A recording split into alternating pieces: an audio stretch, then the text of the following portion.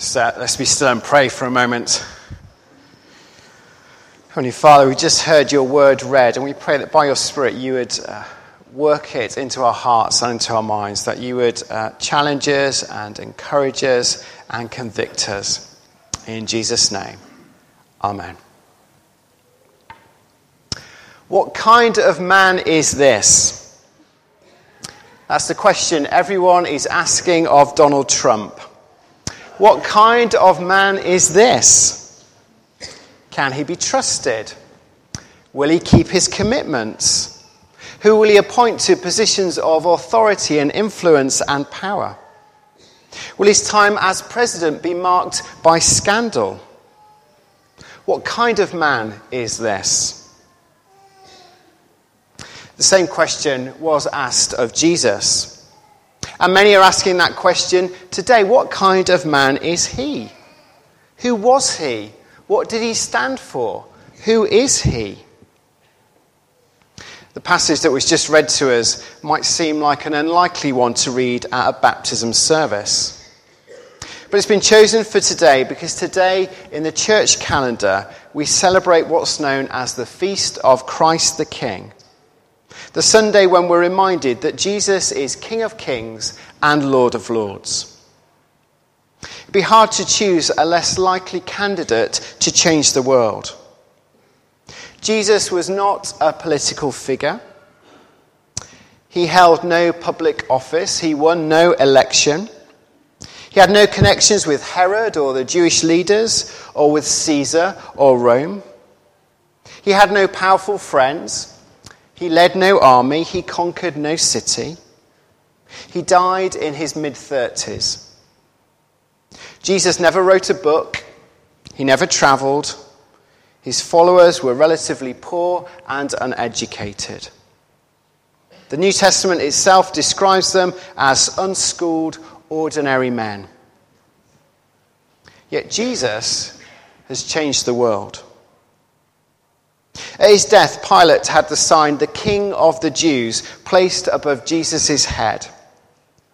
It was meant as a joke, but it was truer than Pilate could ever imagine.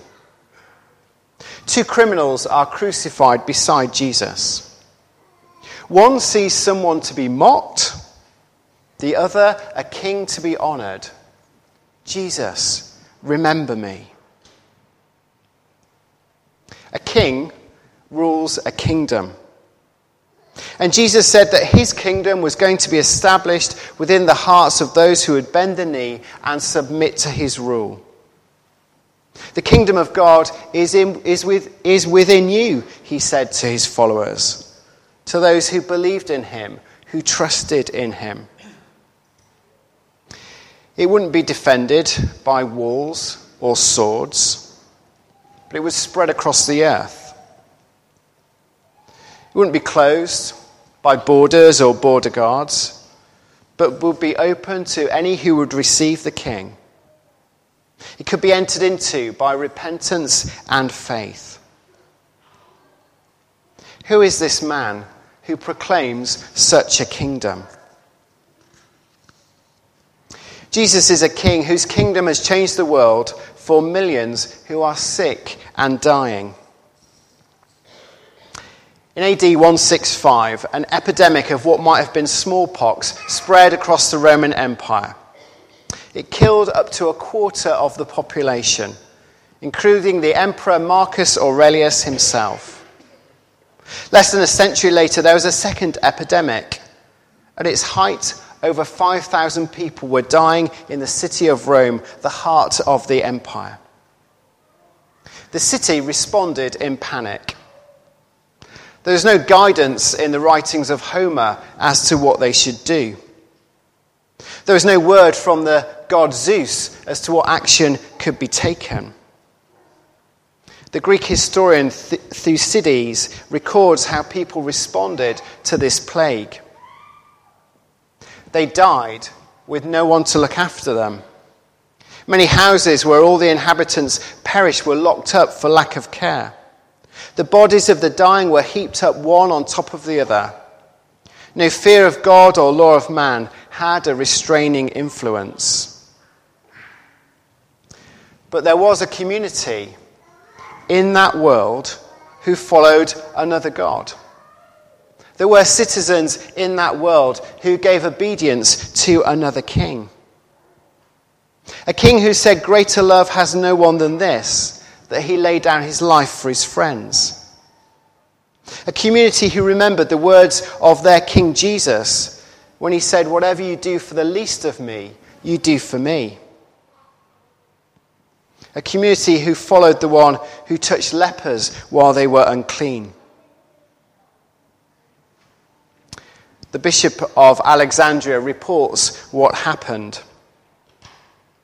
The followers of Jesus tended to the sick. Heedless of danger, they took charge of the sick, attending their every need and ministering to them in the name of Christ. And with them departed this life serenely happy, for they were infected by others with the disease, drawing on themselves the sickness of their neighbours and cheerfully accepting their pains. What kind of king is this, whose followers will act with such radical obedience and selfless generosity? In a great church council, the Council of Nicaea, Gregory of Nyssa preached a sermon.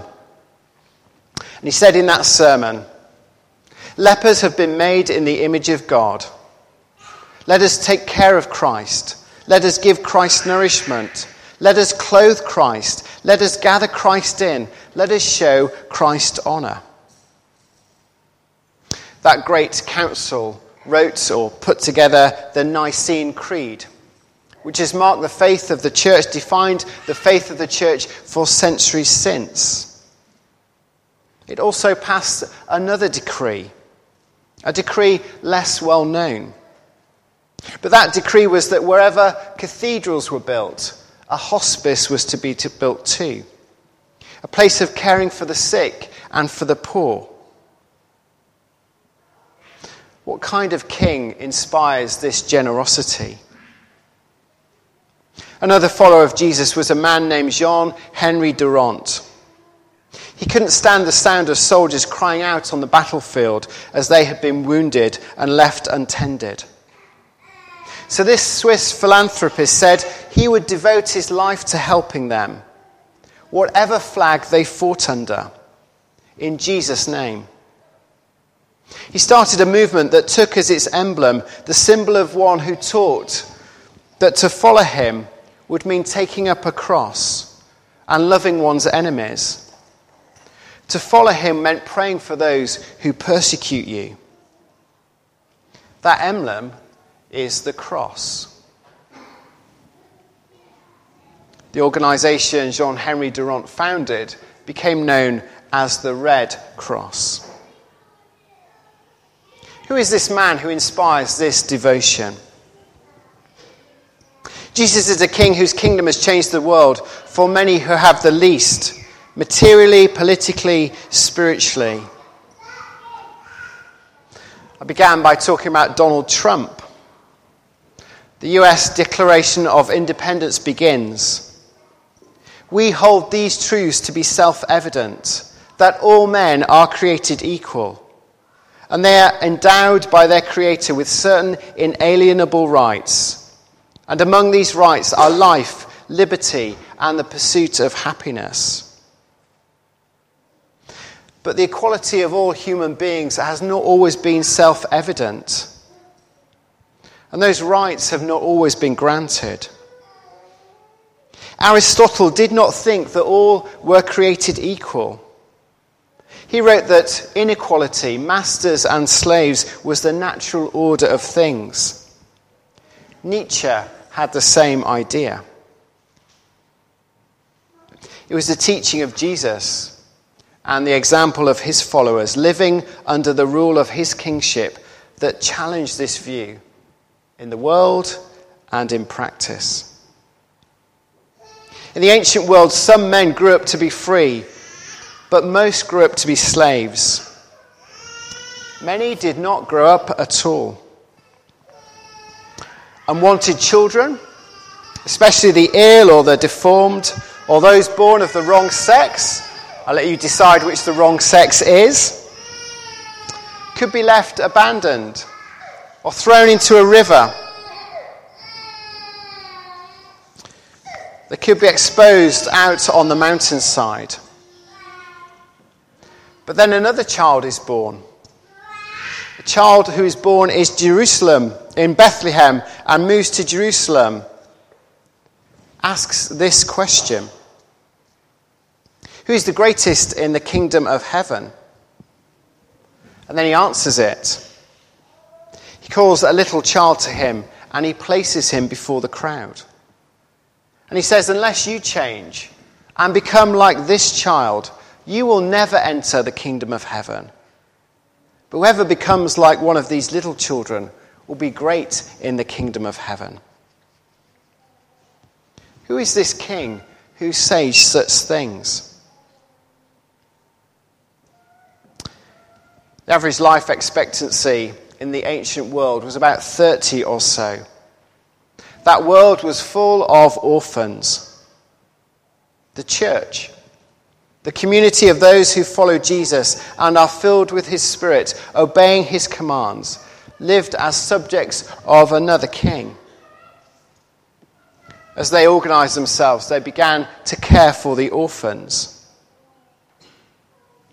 At baptism then, as in baptism now, children would have godparents. But their responsibilities were more than just spiritual. If a parent died, it was the Christian godparent's responsibility to care for the child that was left behind. No abandoning on the hillside for this king. Who is this king? Slavery too was a scourge in the ancient world, and sadly is still a scourge in our world today. John Newton was born in the earlier times. He was forced to serve at sea as a young boy. He grew up to be a ship's captain and made his money, his fortune, buying and selling slaves. Yet he hated his profession. His life was marked by gambling and profanity and drinking. He wrote in his journal that he often thought of suicide. And then the unexpected happened. He met another king. He encountered the living God while sailing off the coast of Ireland. The ship entered a severe storm off the coast of Donegal and almost sank. Newton awoke in the middle of the night as the ship was filling with water. He did something he had never done before. He prayed. The cargo shifted in the hull and stopped up at the hull. The ship drifted to safety. For the first time in his life, Newton realized that Jesus was more than a swear word, but the name of the Son of God. He put his faith in him and turned his life around. To mark his conversion, he wrote a hymn. The hymn, Amazing Grace, is the hymn we'll sing at the close of our service today. It contains this line: Amazing grace, how sweet the sound that saved a wretch like me. Who is this king who saves sinners? Newton was to become a mentor to another Christian convert, William Wilberforce, Member of Parliament from my hometown at Hull. Wilberforce wanted to leave politics and become a minister or a missionary. But Newton urged him to stay in politics and devote his life to the end of slavery. Wilberforce did, and fought for decades to end this evil trade. In 1833, 1 month after his death, Parliament finally legislated for the abolition of the slave trade. Who is this king who inspires this life of service? Who is this king? For Christians, He's the one in whom the fullness of God is revealed. He's the King of kings and Lord of lords. His throne was a wooden cross. His crown was a crown of thorns. He had no rings on his fingers, but nails in his hands. His army was an army of angels, yet he told them to stay his hand. He ruled not by power and might, but by love and suffering and sacrifice. He laid down his life for his friends. But then in the power of the Spirit, he took it up again. In the resurrection, the Father declares, "This is your King."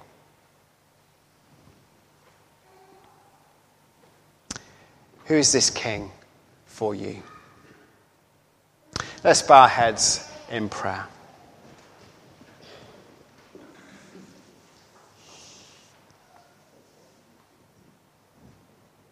Heavenly Father, as we consider who Jesus is, we pray that you would speak to us again and reveal to us afresh who he is.